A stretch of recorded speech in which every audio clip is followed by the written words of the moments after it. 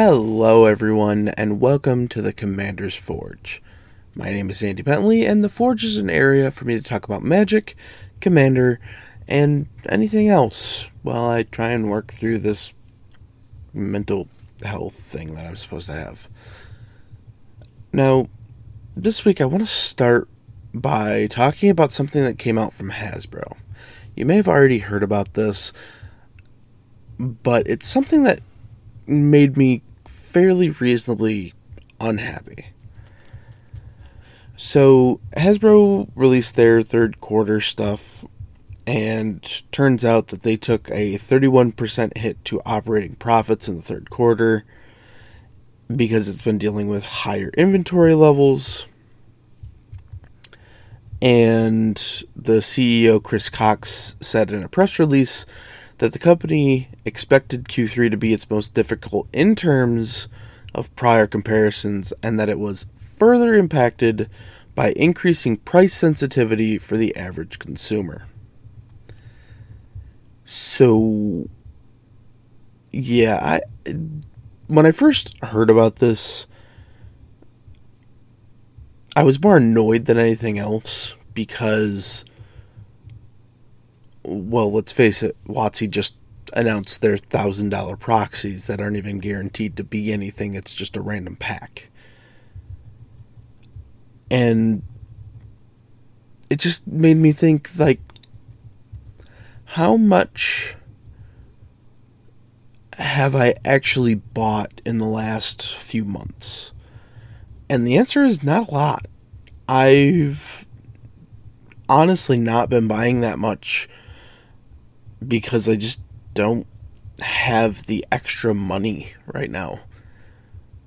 The cost of living is prohibitive at the moment. And, I need to worry about groceries that are going to get me through the week, and having money to pay my bills, and having money for gas. I'm not going to have, that extra couple $100 to throw at magic product. And a lot of times when I do, I'm not going for sealed product that they have sitting in a warehouse. I'm going for singles that either my LGS has or one of the online retailers that I use. I think the thing that annoyed me the most was the callousness that it kind of conveyed in what he said. And it's a good stark reminder that no matter how much we love the game of Magic the Gathering, WotC and Hasbro are still companies that are going to try and bleed you dry. So I just wanted to make this quick little segment here and remind people that as much as we love them, they are companies. And companies' bottom line is to exploit you for money. Do with that what you will. Alright, we're going to bring this segment to a close, and I will be right back with something a little more cheerful. I'll be right back. I just want to take a minute to tell you about my Patreon.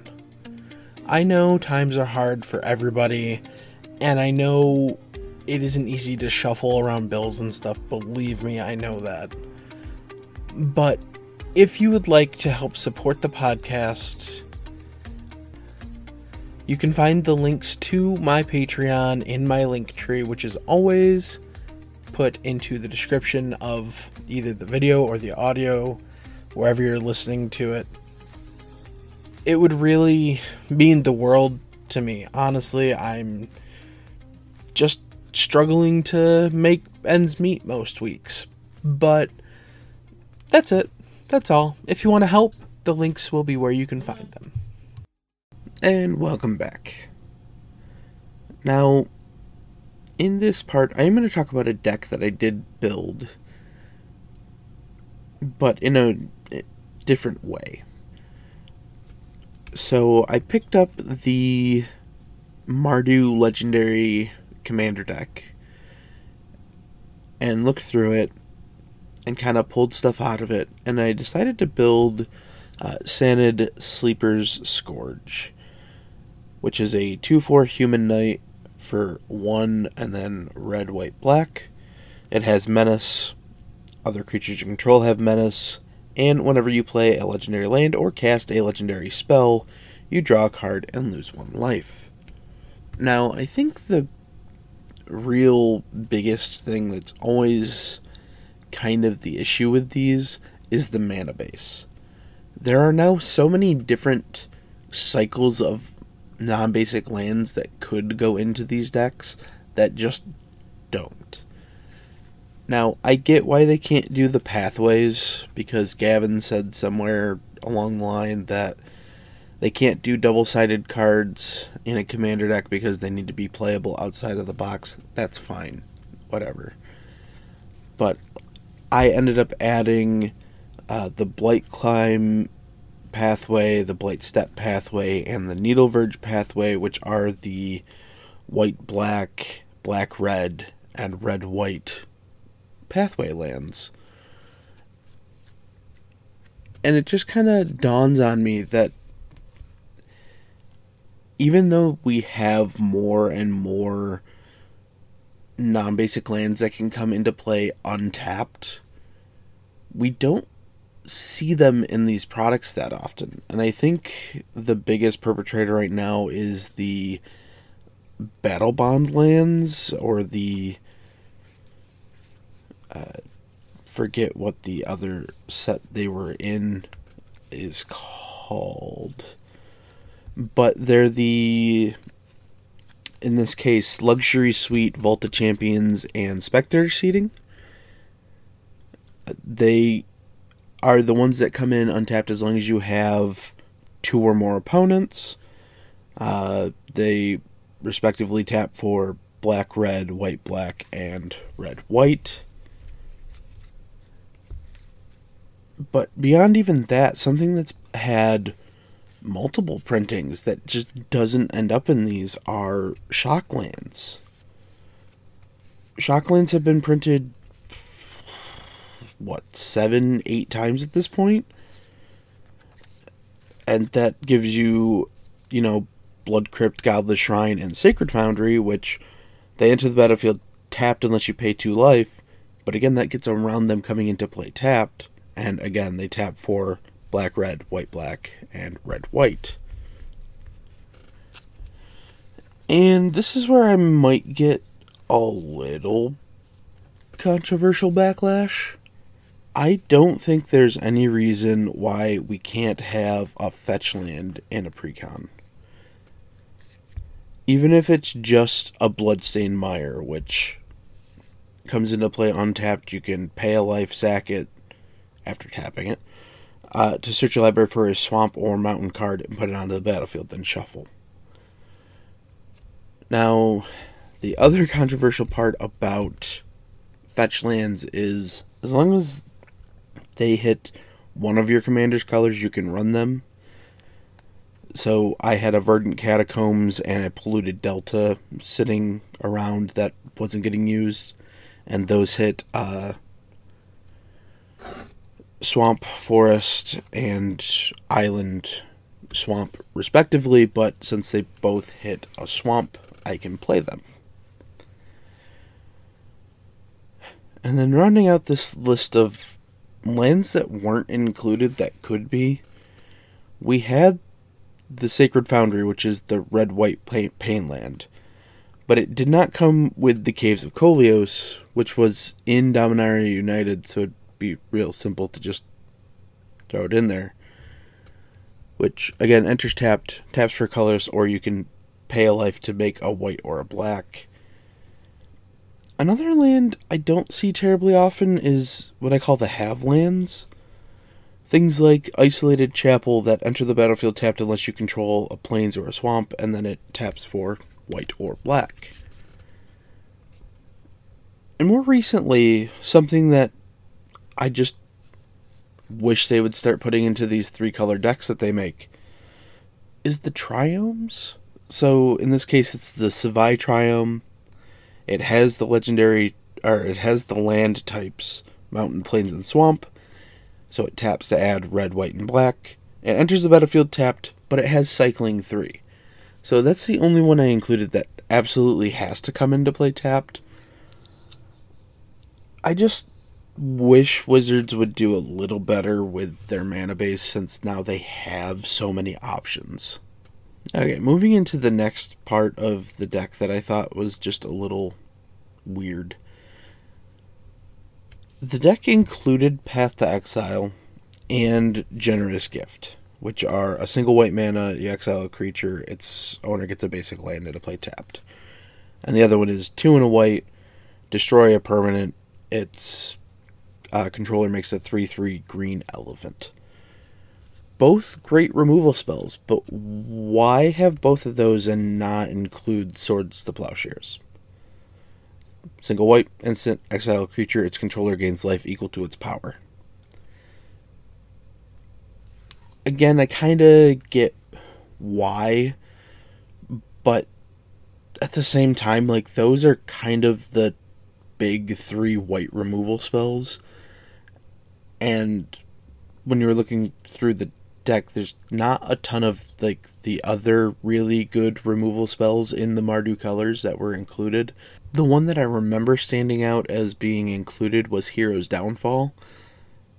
But there are so many Mardu colored removal spells that would fit in a deck like this.